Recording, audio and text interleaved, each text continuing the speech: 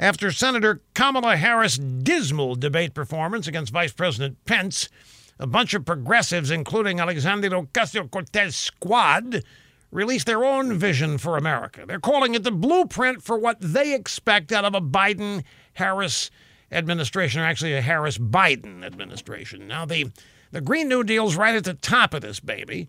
When it was first announced, Kamala Harris was the first Senate co-sponsor.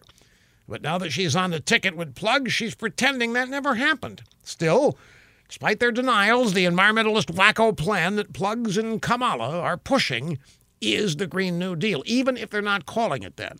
But the squad wants more from Harris, Biden, Harris.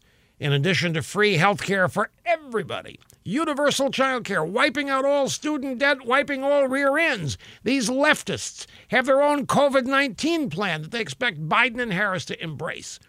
They want to cancel rent and ban any foreclosures while the pandemic is still going on.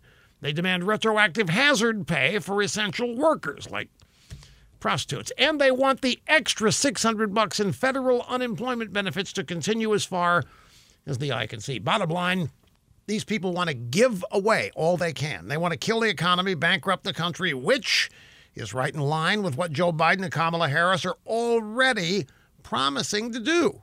Good grief.